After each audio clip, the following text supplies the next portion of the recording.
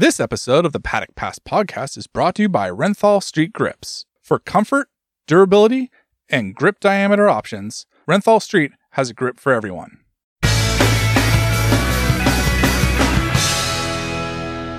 Hello and welcome to the Paddock Pass podcast, brought to you by Renthal Street. For chains, sprockets, handlebars and lots of other parts for your bike, check out renthal.com. On today's podcast, myself, Steve English and Gordon Ritchie are going to be looking back at Imola and WorldSBK's return to the Italian track for the first time in 4 years. And Gordo, the two of us love going to Imola. I don't think we loved it quite as much this year as usual. 39 degrees, walking up and down the paddock trying to get to one thing or the other really was a bit of a struggle this week. This was Imola, but not like what we've had it in the recent past, where we were always there, you know, the last week of April, the first week of May. This was the height of the Italian summer and right in the middle of this heat wave that's going through Italy. Yeah, it was very unpleasant working environment in terms of the temperature and the humidity, particularly the humidity. Otherwise, it was fantastic to be back. What a track, you know. It's just a brilliant place to be. You know, you do have to do all the walking at Imola because of the nature of the racetrack. It's all hemmed in by a river at the back and a public park at one side and all that.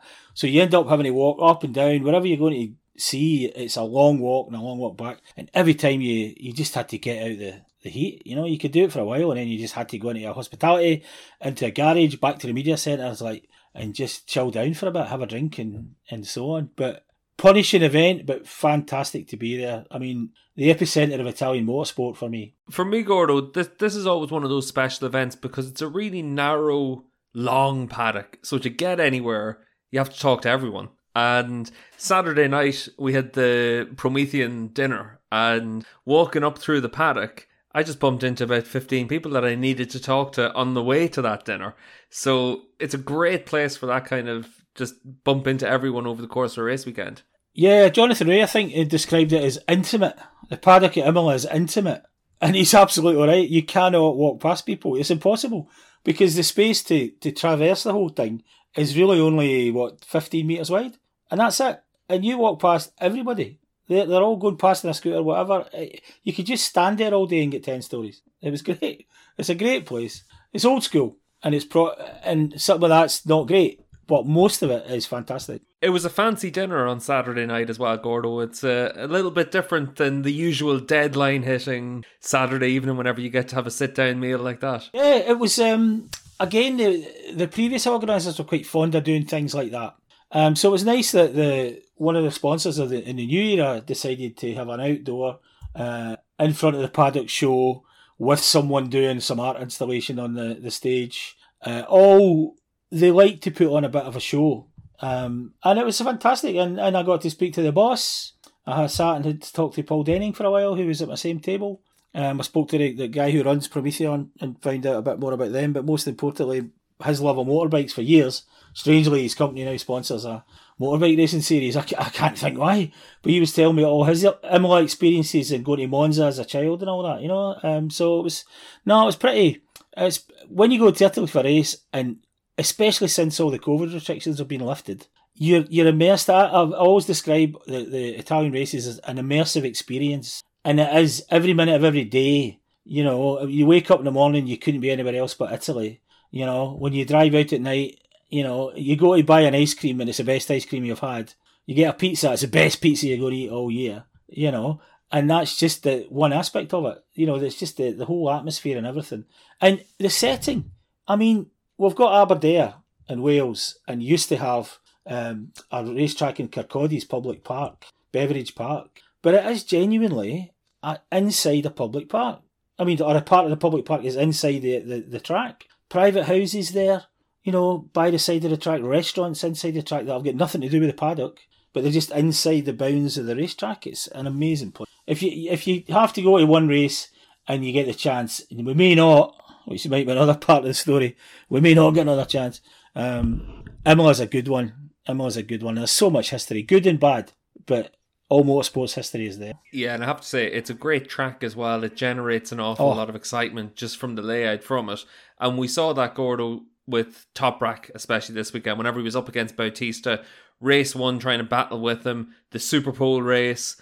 And then obviously Alvaro had his crash in race 2. But the layout for the track means that you can stay in front of someone, you can defend even if they've got, the run on you at certain parts of the track, like we saw from Alvaro. But for Toprak, he could just try and put his bike in the right place to keep him at bay for as long as he could. And we had some great racing this weekend. Yeah, we did. The first race was it was great at the beginning, and then it settled down into the kind of predictable outcome. Obviously, what happened on Sunday was very unpredictable. And you saw how battling Toprak can be. That's what, that was his mojo. If he talks like, slightly depressive this year about his chances and how fast the other bike is and all that. But, I mean, seriously, on Sunday, it was just something else. It was amazing. And obviously, Alvaro was out the second race, but that was vintage Toprak and a double. He won 2 races. Would anybody anybody else this year except Bautista would have won a double? What did you think of Toprak over the course of the weekend, Gordo? Because this was a really important track. We knew that Alvaro was going to come there, and it was going to be one of the tracks that would probably lend itself to some other bikes a little bit more than the Ducati. That's where I thought it was really important in race 1 to see Alvaro have a massive moment coming up the hill out of Acqua Minerale and then immediately attack Ray and come straight back past him. He was motivated to prove what he was going to be able to do. And then when we went into the Superpole race, Toprak, he had the pole position already from the Superpole session, but then we go into the Superpole race and he wanted to give everything he had to win that race against Bautista. It was a great battle all the way through the 10 laps. Bautista still isn't a great fan of Imola, even though he won the first race by some distance. And that showed in the second race. There was someone there that could just beat him straight toe-to-toe. And he did have a slip-up. And it was an important weekend for Toprak. I think the fact that Bautista was out would have piled on any normal rider more pressure to perform. But Toprak being Toprak probably just thought that as, right, okay, the guy that's most difficult to beat's out, well, I'll just go and win the race. Whereas other people might have thought, kind of froze up a bit. I mean, Toprak just went and did it. I thought as well, Gordo, in the Superpole race, obviously Toprak had his problem with the bike. He was running pretty limited electronics at one stage in the race. So for him to be able to do that against Alvaro, even more impressive. The gap's now down to 70 points. It's obviously still Bautista's to lose at this stage, but this at least leaves a little bit of a chink in the armour with 5 rounds to go. Just to finish off the point about Toprak and the loss of the electronics, as you say, that's the one rider in the field that if you said, here's the bike in your own hands, would maximise that. The electronics are there to help the performance, yes, but for the whole race. So maybe if he had an electronics problem for the whole 19 laps of another race, that would have been too difficult to do. For 10 laps, when it's just rider, and not as many laps to do, he was probably able to make the difference more than 99% of other people because who he is and how he rides. But as you say, the opening up 70 points is a big difference from what it was before, what it potentially could have been. And I'm not thinking 2019 again, but that's how 2019 started. The slide started, if you like, in Imola. I don't see that happening again. But at least if it makes the championship itself more engaging for people, then what happened the weekend is unfortunate for Alvaro, but it's good for the championship. I think it's one of those situations, Gordo, where you wouldn't really class it the same as what we had in 2019 for Bautista. But what's interesting is we go from here to Most and then Magny-Cours, two of Toprak's favourite tracks, 2 tracks where he goes really well. And that's going to breed that bit of extra confidence for him as well going forward. Yeah, if we can see the rest of the season playing out whereby Toprak is not letting Bautista go any further and beating him on a semi-regular basis, then we've got a lot of engagement back in the championship again. And these 2 rounds, the next 2 rounds, as you say, are very, very good races for Toprak. There's a big points advantage. Okay, fine. But if we see great racing from now to the end of the year, that's all people want. People are watching. We assume Bautista's going to be champion now unless anything stupid happens. So what's going to make people want to watch this Saturday, Sunday? A fight. So if we can get those 2 guys, even if it's only those 2 guys fighting it out in the next few races, and Alvaro just saying, okay, I've got a gap, I'll occasionally cede ground, which he hasn't done until this weekend. He came into Imola already speaking about maybe this is a race to start thinking management of the championship and so on. Well, that didn't quite work out for him on the Sunday, So now he's back. He's going to have to go back into trying to win mode to keep that gap. Yeah, because for me, Gordon, it's about going to Moss next, 2-1-1 for Toprak there last year. He's got a lot of confidence, but 70 points, it's still very much Bautista's championship at this stage. But what did Alvaro have to say on Sunday evening? I was still on air when he was talking to the media. He said that it was just a mistake he made. It's his fault. He was sorry. It was just one of those things. He touched the white line on the inside of the corner, which has obviously not got quite the same adhesion as the asphalt. And that's what Toprak thought. He said he obviously touched the white line to crash there, and that's what Bautista confirmed, that he just touched the white line on the inside of the corner while leaned over. Obviously, that's enough to just lose the front on him. And it was just a little mistake, maybe a bit too eager to not let people go. He wasn't in the lead. He wanted to stay there. He was maybe just pushing it a little bit too far, is what he said. But he fessed up to it. It was just a small mistake, and that's what happens. Small margins, as we say in every sport, but in this sport, it's absolutely true. This is one of the key things, Gordo, because Bautista had a crash in, I think it was the morning warm-up session as well. That's right. He had a crash at Donington. He's had a few crashes through the course of this year, but the big thing for him is he's always been able to explain the crash. The data's backed up what he's said to the team. It hasn't been like 2019. That's been the big difference, because in 19, he couldn't explain the crashes. Now he can explain them, and he's got the right feedback, the right feeling from the bike, so he should be able to bounce back from it. Let's move it on to Kawasaki and Jonathan Rea, because this was Rea's best weekend of the season so far. 2 podiums in the feature-length races, 3-4-3 for the weekend, but even at one of his better tracks, his best weekend of the season, he was always able to keep an eye on the battles, but he wasn't really able to get into the battle. Yes, he really thought he was on for the Super Pole race, and that turned out not to be the case. But things are at a situation with him now, and the overall setup and the performance of the bike is that when he gets 2 podiums, it's his best weekend of the year. So that's kind of difficult to deal with. I've heard people say that, Jonathan's lost a bit and everything else. I think the problem is that he's riding, he's overrode last year and crashed a few times. I think he's riding at the maximum he can this year, giving it everything, but the whole package set up relative to everybody else. And that's the important thing to remember. Everybody's going faster this year. According to Kawasaki, also them. So it's all things are relatives, but it's relatively harder again this year. And remember, he hasn't been able to use those 500 revs he's theoretically got to make up the balance. When you get the next stage of that, if they get the next stage of that, then he's probably going to have a bike that would let him fight every weekend, properly fight for wins. Gordo, just about that, can you explain to everyone what Kawasaki mean when they said that they need to upgrade a lot of the internal parts to be able to use that 500 revs? Fundamentally, my understanding of the situation is this, and I'll keep it very simple. The engine they want to run is the one that they brought in 2021, and which was last minute not allowed to be homologated. You remember, they wanted to make a new homologation, and the FIM and the powers that be said, that's not enough of a new engine. That's not a new engine, that's just an upgrade. So no new homologation. So they couldn't use that engine. Well, that engine had 500 RPM more, but it also had some slightly different internals that they're not allowed to use because everything's approved, and you have to have, there's a set list of things you can do and a lot of standard parts. So they've been given 250 revs earlier in the year because of the difference in performance between the best bike and them. Then they just got, after the previous round at Donington, they got another 250 revs. So in theory, the Kawasaki can rev 500 revs higher. The problem is, for performance reasons, maybe for guaranteed reliability reasons, life of the engine reasons, they then need to upgrade their camshaft and associated parts, whatever that means, springs or whatever it may be. So they need the camshaft system to be also included to make, get the 500 extra revs to actually work properly for the bike, because the internal gearbox ratios are limited. There's all sorts of restrictions in the World Superbike now, and standard parts that have to be used. So the bottom line is they don't want to use, can't use, will not have a performance benefit until they're allowed to also change the camshaft to match in with when and how long the valves open, to then let the engine sing harder. So that's it. You can allow it to rev, they could over rev it if they want, but they're not going to produce any more power, and they're going to stress the engine more. So that was a simple explanation, by the way. The detailed explanation might take us a bit longer, Steve, but that's it. Fundamentally, they need another stage of concessions to allow them to bring that 500 revs to play in a way where it'll actually make a difference. That's it.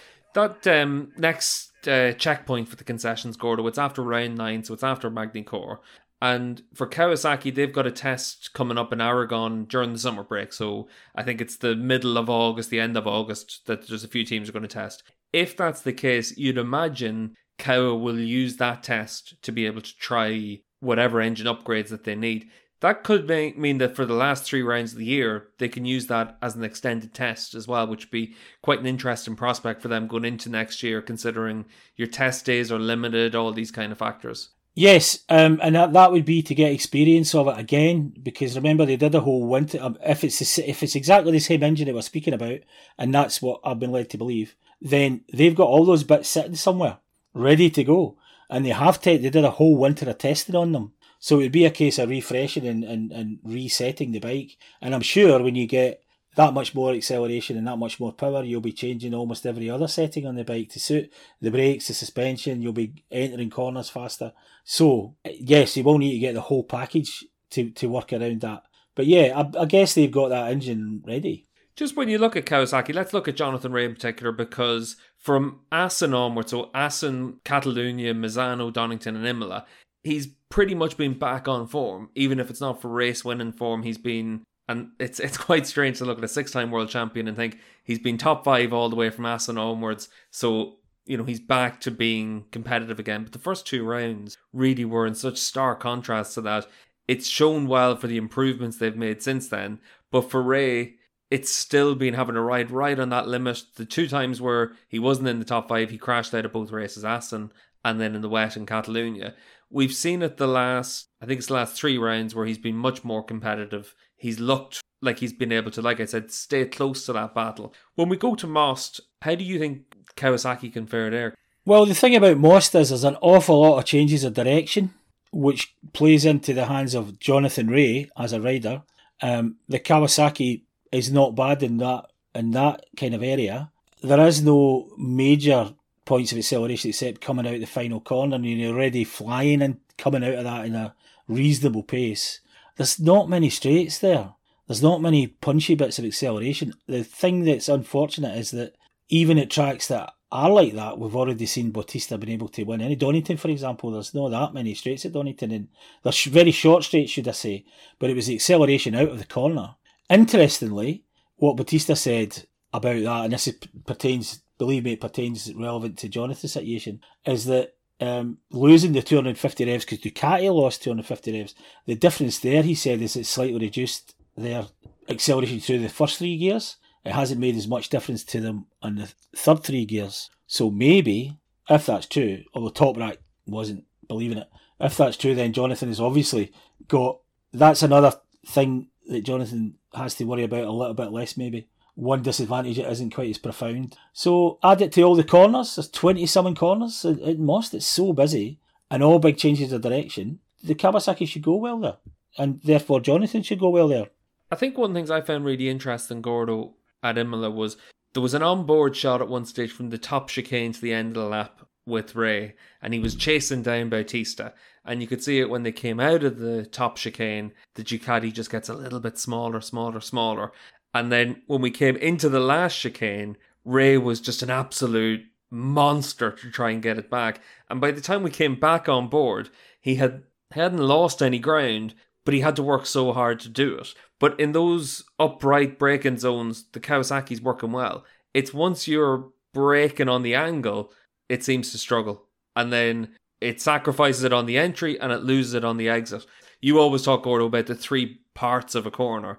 And if you're sacrificed in one of them, it impacts everything else. Yeah, and I think another thing that the Kawasaki's improving but has been a problem so far this year is corner entry via the electronics. So forget anything else about setup or suspension or angles or geometries. I think the electronics is not perfect when they go into corner entry. A lot of electronics now is about controlling corner entry via the back wheel. You think it's the front, you're entering a corner, it's all about the front.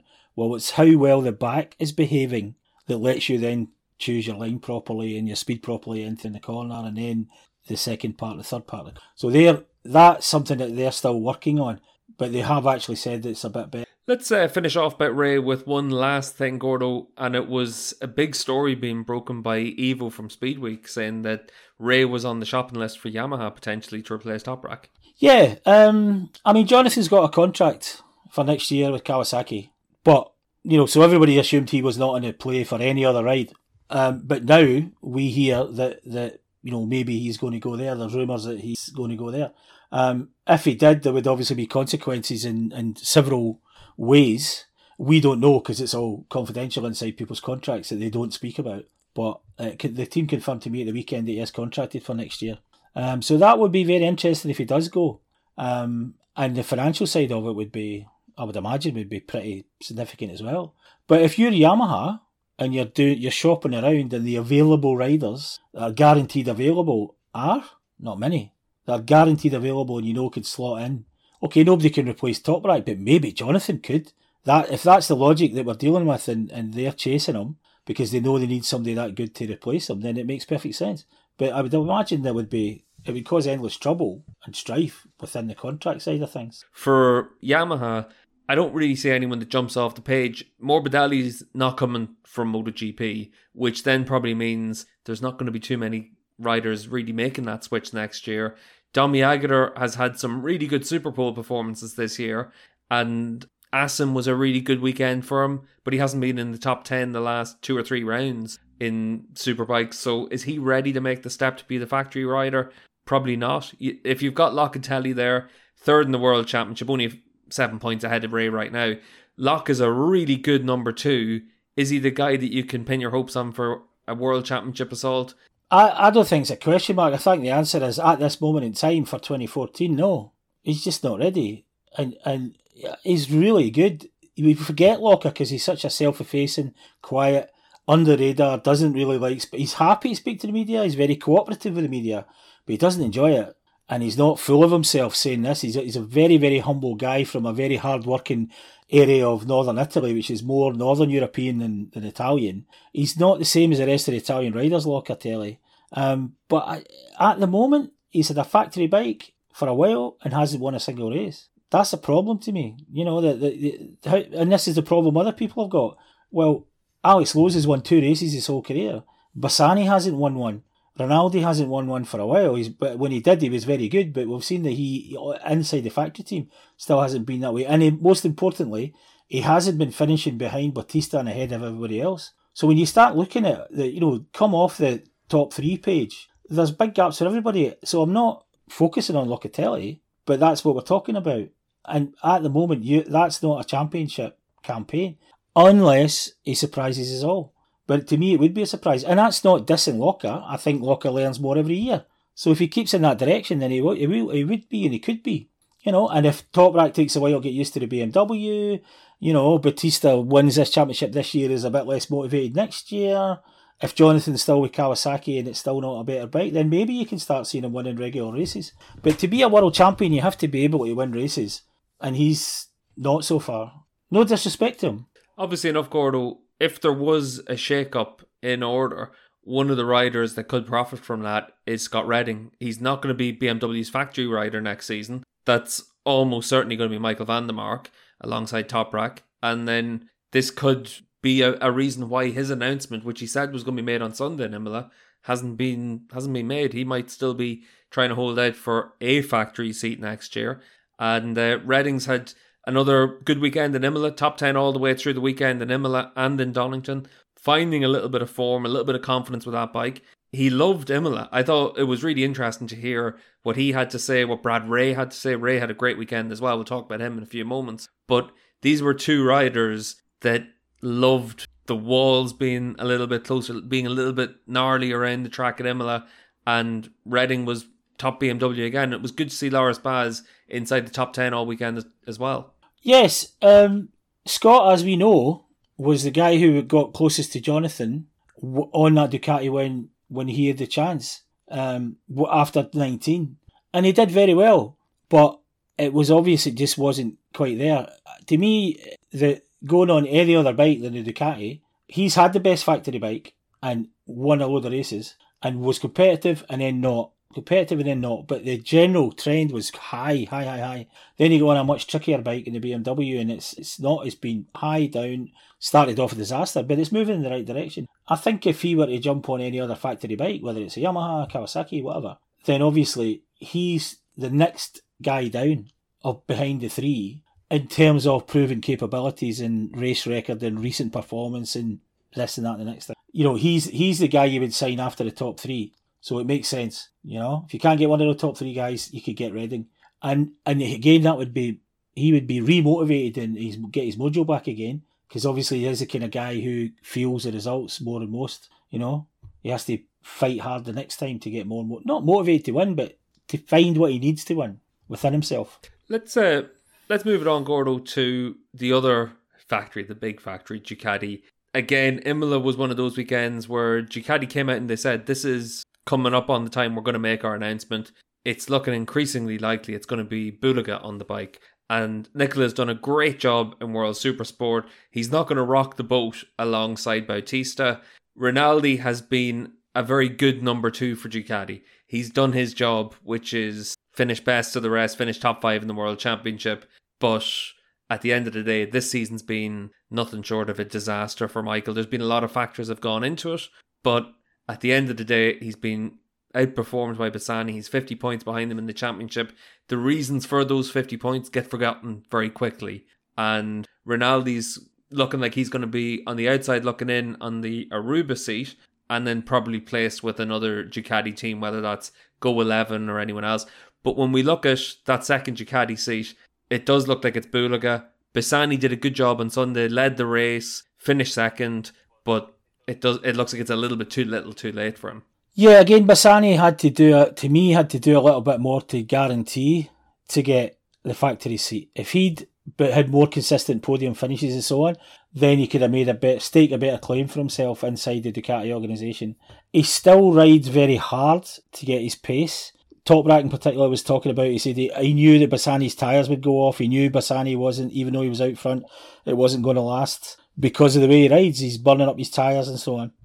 So maybe that's something that needs to be worked on for Bassani. But I feel for Michael because he's such a tough little guy. He's a very individual character. We've spoken about him before. He's come up the hard way, regular working class guy with no motorcycle background whatsoever, family wise and so on. That's very unusual. He's done the hard yards. The trouble is that he's still a bit short of the finishing line. And that's just the reality. And he's had lots of bad luck. You can point to it all. He was heroically riding at the weekend in 30 odd degree heat, nearly 40 degree in some of the races, with an ankle that the doctor said you shouldn't be walking about without a crutch in that all the time, and a big head knock, and it was not easy for him at the weekend. But over the season, I agree with you. He hasn't enough to guarantee to be there next year. Bulega, as a reward, or because he's shown his dominance in that, he's dominated that class up to now. Why not him? When Bautista is there guaranteed in 2024. So Bulega's got next year to learn. That's the big thing with it, Gordon. Yeah, that's it to me. They've already got their big event guy, the proven champion, the superstar, and budget. You know, I'm sure he's going to get paid more money next year again, which means less money for the next guy. So Bulega would be perfect. You know, Bulega will go there with always. If things go the way we think they're probably going to go, and he wins the championship, although obviously ground was made up to him at the weekend, but he's been the class act this year because the Ducati's a bit better. All the Ducati guys are taking a jump this year because the rules changed a bit. So he's maximising it. You've got to do it the same way like Bautista. He might be on the best bike now, but you've also got to do it every weekend. And he's doing it almost every weekend. He's got a ton more wins than anybody else. So if he goes next year, it's fully deserved. And Ducati have got the breathing space to not have to find, unlike maybe Kawasaki and definitely Yamaha, they're not going to be scrabbling to find a top rider. They've already got one for next year. They can start planning 25 now if they take Bulega, in my opinion. And the 2025 thing is quite interesting, Gordo, because there's still talk Ian One wants to be back on the grid now that his 4-year doping ban's going to expire pretty soon. Obviously, Bassani, in all likelihood, will stay with Moto Corsa, so that's a strong rider in there.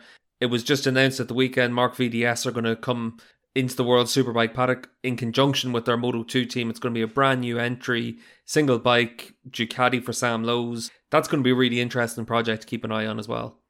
That's underneath all the big headline stuff is actually, and that was a big story at the beginning of the weekend. We all like Zoom calls with Sam and all that. It was so exciting. I'm so excited by that. One, we get to see Alex and Sam in the same paddock for the first time since, somebody said 2009 British Super Sport, something like that, a British Super Stock or something. Yeah. I mean, that's a lot. It's amazing how close they are in their lives, literally living next door and all that. It's incredible how close those guys are, even though obviously they're identical twins. But their whole lives are totally intermingled, but their racing lives have been in different paddocks. Now we're going to get both of them. I mean, I don't know about you, Steve, but I'm going to need some more vitamins next year to keep up with Sam and Alex together. You think of the mischief that's going to happen in that paddock with those two together all the time? I don't know if I'm ready. I don't know if 25 years experience is enough to control two lows in the same time. I'll be honest, Gordo, the only thing that's going to control it is making sure that both of them manage to get as much golf in as possible before the round, so that they've got that to focus on rather than beating each other. Wait a minute, so what you're saying is that because they're little infants, that you need to tire them out before we have to do something important? I like your thinking, Steve. That's good. I like that. To be honest, Gordo, there's times whenever I think that they think the golfing's more important than the racing. Oh, yeah. But what I'm interested for Gordo is the last time I remember, and there aren't many times where brothers have raced against each other in World Superbikes. The Czechs did for a couple of seasons. Everything else has always just been a couple of rounds here and there. Your home round is a wild card alongside your full-time brother, basically. And this would be quite an interesting subplot all the way through the season just to see how that develops. But to have a team like VDS come in with the infrastructure that they have, I think it's just really exciting for World Superbikes to have a big team that's won 3 World Championships at Grand Prix level decide that they want to be part of World Superbikes. That is the best news story we've had in a long time. We've got 5 important factories. Suzuki are out of racing in many ways now. Aprilia have gone over to MotoGP, and fair enough, you can see they've proved that decision was right. Their profile, they've had some good results. You can see why they went. But the team, a MotoGP team coming here is another thing. It's another layer on the cake to me for next year's excitement. And it does show that somebody thinks it's worth doing. The manufacturers think it's worth doing. And if Aprilia had more budget, they'd probably do it as well. And who knows, they might come back one day. Who knows? But it doesn't matter. We've got 5. But that team coming in is another element because we've seen what they can do in the Grand Prix paddock. So yeah, I'm very excited by that next year. And funnily enough, Sam is another British rider because we're going to come to a day someday quite soon where all the British riders in World Superbike are all going to be of the same age and leave. Now, Sam's not a kid, but he's coming in with fresh motivation for the last few years of his career, rather somebody else thinking about them. Well, he's been here a long time, hasn't done that much, we'll get rid of him, or he'll retire or leave. So yeah, it's filling the ranks of the British riders because Tom Sykes might not come back even though he wants to. Chaz is retired. It's another British rider. And Bradley Ray's obviously turned up, and he's a much younger rider, so that's good. But Britain's just an integral part of World Superbike Britain. But Mark VDS is a whole new thing. And I find that really exciting. Well, let's hear from Sam now. I had 2 minutes with him on Sunday morning, just before race 2, just to see what he had to say about the switch to World Superbike. Sam Lowe's joining us on the Paddock Pass podcast. And Sam, obviously, the big news this weekend, you're going to make the switch to World Superbikes. Everyone's excited to hear about it. But for you, what was the driving force? Obviously, a few factors. The first being that I've been quite a long time now in Moto2. I don't feel like there's a route for me back to MotoGP, so it's the Moto2 bikes are great and everything, but now I've had it for so long, I want a bit of a change. And when I won the World Supersport back in 2013, I always thought that I would come back to this paddock and wanted to ride a superbike. So sort of like a few things together. Then with the chance to do it with the team I'm currently was obviously all them together made it sort of a no-brainer for me. Do you ever look back to any of the decisions you made and think that maybe there was opportunities for MotoGP and they just didn't quite work out? I think it's difficult in it to look back and regret and stuff. I think maybe inside the Aprilia thing I could have tried somehow or figured out a way to get a second year there. I think I could have improved. And maybe also, rather than going to the Aprilia, maybe joining VDS, which I had the chance to at that moment years later, and try to fight for a championship earlier. Maybe I could have gone a different GP, but it's easy after it to say you shouldn't have done that. And I know that I'm still happy with everything I've done, all the things I've achieved in that paddock. It's not quite gone 100% that I wanted, but it's still gone pretty well, and I just felt like it was good timing. Obviously, for coming here, you had the options for other rides, but the chance to be able to go with VDS, the team you've had a lot of success with, team that you know really well, but for them to actually back you for a project like this. Yeah, it was hard to wait. Just to wait with team were already here, but the fact to come here with Mark, a team that I felt good at the last few to come across, a bit of time maybe. And when you look at the Ducati on that bike, yeah, I think obviously Superbike, there's great riders, British riders that Ducati. So that's a yeah. Let's see, it's in any class, in any category. Thanks, Sam. Cheers, mate. Gordo, you mentioned Bradley Ray as well, and we'd certainly be remiss not to mention his performance this weekend. He qualified on the second row of the grid. He came away with a 6th place finish in race 2. This was a really positive step for him. His weekend, there was a problem in the first race, is why he started off really well and then dropped away.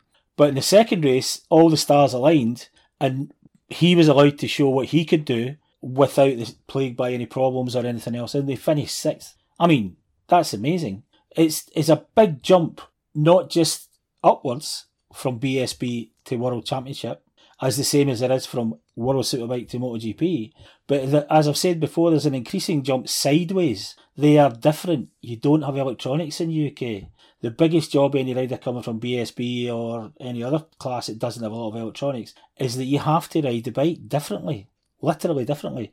And he missed the first 2 rounds, remember, because these team aren't doing the flyaways. So that makes it even more remarkable at round 7, because for him it's round 5, net 5, and he finished 6th at Imola. All blind entrances, everything. I mean, it's okay, it's a gnarly British style track, and that's what he described it as. It's like a bigger version of Oulton Park. Oulton Park only more spread out. Gnarly, constant changes of direction, constant undulation changes, very difficult, lots of blind entries and all that stuff. Virtually every corner at Imola is blind and really fast, and the walls are, at least appear to be quite close, even if you're not heading straight to them. They're zooming up towards you on the side. It's a pretty daunting is a good word to use for Imola. And he just, by race 2, he finished in the top 6. I mean, that's just a fantastic result. And it shows that's his ability half a season into his first season. Again, exciting. That you should be excited by that. Anybody should be excited by that. And whatever nationality the guy is, you should be excited by that. There's another guy who's come in and finished top 6, not top 10, not top 15. 6 at a track he's never been at before. Yeah, it was a really impressive weekend for him. We mentioned about BMW as well. Redding and Baz inside the top 10 all the way through the weekend, Gordo. This was a good weekend for BMW. Yeah, well, I mean, relatively, yeah, it wasn't bad. They seem to be getting more consistent, etc. In my opinion, they haven't started, if anybody understands what heavy means, sorry about that. What hasn't happened with BMW in the last few years is that it's almost as if they don't start the season 100% ready, which seems amazing to me. And they've been criticised before about not testing enough a couple of seasons ago in the winter. So yeah, I think they've changed, and it's interesting that they have also instigated changes in the background to be ready for next year as well, for Top Rack coming in and obviously a shuffle about of the riders. So those are all good signs. Maybe that's already having a difference, and I think the bike's just got better. And we're talking about the bike getting better, we're talking about the setup and the understanding and how to make the tyres last and all those crucial things in racing that are all nitpicky, detaily things done in the pit box after stuff's been done on the dyno and testing in the winter and so on. And it seems to be getting better. And all that, Loris had a decent weekend, etc., I will say one thing, that BMW did a good job the first 2 rounds of the year with Van der Mark, and then he's been out of action since Assen, so it would have been interesting to see how he would have fared through the season up to now. We're going to get the chance to see Mikey back in action in Most, and he's been hanging around the paddock the last couple of rounds like a bad smell, it has to be said, Gordo, because he hasn't been one of those riders that's in the middle of his injury rehab and he's staying away from the paddock. He's been thinking, you know what, my motorhome's here, I'm going to go anyway. And we've seen him around the paddock lots, and it's been good to see Mikey in and around. He's been trying to help the team as much as he can, and he's excited to get back out there and get back into action. Yeah, one of the most frequently seen things in the weekend now is Michael van der Mark cutting about the paddocks of World Superbike on the fastest electric scooter in the world. So yeah, he's there, as tall as the mast of a Dutch ship sailing to the East Indies. There he is, he's there all the time. Michael's one of the talents in the championship. We all know that. He's won everything in the way through. He's been incredibly unlucky with injuries and everything else, but nobody should doubt the talent of Michael van der Mark. If he had had a clean run in the last few years, we would be talking about him as a guy who might be the next lead factory rider. He was unfortunate, and obviously Top Rat coming into Yamaha, so he left there, he went to BMW, then he had even more bad luck with results, injuries. And a clean run for Michael van der Mark in the next couple of years, and he's not a rookie anymore, he's not a kid anymore, he's won races, he's been on podiums. He should be in the flowering of his career now. He should be at peak Michael van der Mark. If it weren't for injuries and so on, he probably would be. So we might even see a stronger overall BMW performance. Scott always likes to say that he doesn't care who his teammate is, but if you had Scott Redding and Michael van der Mark both fit all the time and giving feedback to the team, the whole project would be further ahead, in my opinion. Michael not being able to ride the bike and give his feedback, you're getting half the story of the riders who are in the actual factory team. See, I think that's what's going to be interesting next year if it is Toprak and Van der Mark, and if Phil Marin goes with Toprak, and then you've got Marcus already working with Van der Mark, you've got what should be two sides of the box really able to work well together, and that's going to be something that's going to be exciting for BMW to see how that progresses. When we look at the good from BMW of getting themselves into the top 10 with two riders this all the way through this weekend, we'll finish off with another weekend of woes for Honda. They knew this was going to be one of the toughest tracks of the year for them. They knew Donington was going to be tough. And one top 10 finish, Ikerlek won in race 2, just goes to show how tough that project is right now. Yes, there's a lot of very serious faces in HRC. Now, that's not a surprise, because that seems to be the modus operandi, whatever level of racing or area of racing. HRC takes it seriously. It's not jokey time in HRC at any stage. But yeah, they got a lot of changes. We've spoken about it before, but they had a lot of changes allowed for the end of last year and the beginning of this year, and it hasn't worked. They're no further ahead. They might be a bit faster, like everybody else is a bit faster, but they needed to bridge a gap. We're given the super concessions to be able to bridge that gap. Special treatment, if you want to call it that. And I think everybody was kind of okay with it, because, let's help HRC to make a big impact in the championship.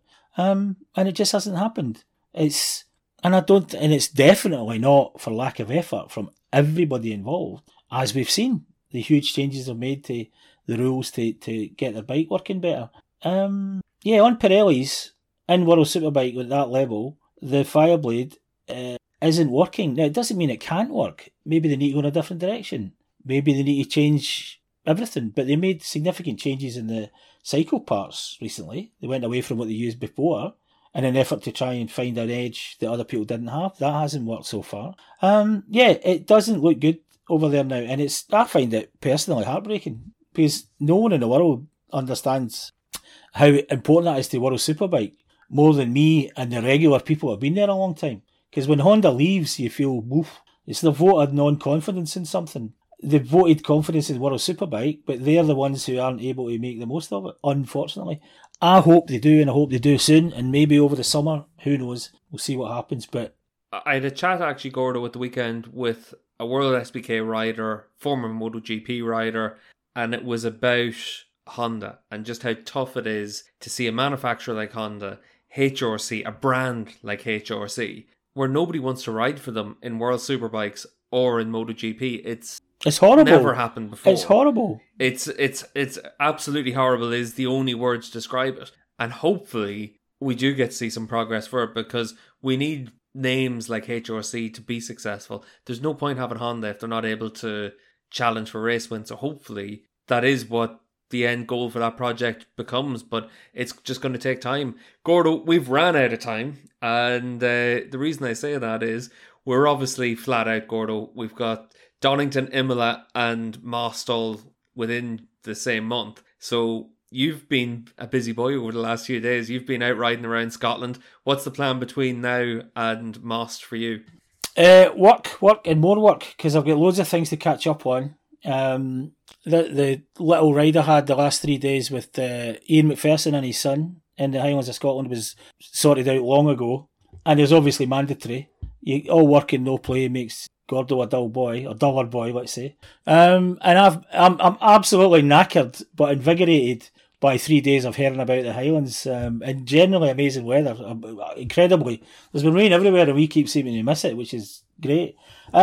But now it's knuckle down and get everything done. I've got, I still do a couple of books at the end of the year. I need to start really that stuff in earnest, catching up with some of that. I've still got a lot of stuff to do. I've had a break in the programme stuff I do, but now that's having to start in serious fashion again. Yeah, I've got a lot of stuff to do before I go from Boston. And the summer break will be my busiest part of the year in terms of sheer, even if I'm not travelling, I will be sitting at this desk, bashing away on the computer for most of August, to be honest. So, which is fine. When you enjoy your job, it's fine. Gordy, how did the big cow last in the course of your 3 days? Better than it's looked after. My sadly neglected motorcycle was actually fine. It needs a few things doing, but yeah, we were singing on the way back today. You know, I went down the west coast today on the roads, and Ian had to go early to go back and do some work stuff. So I just headed back today on my own, and it was just joyful. You know, the big bike's going good. You know, even with me on it, it can sing along when you want it to. No, I had a great time of the trip. It was the best roads. Some of the best roads in Europe are in Scotland. Unfortunately, they're usually wet. When they're dry, like it was for 90% of the ride, there's few better places in the world to ride a motorcycle than Scotland. Because in the very northwest, there's no one there.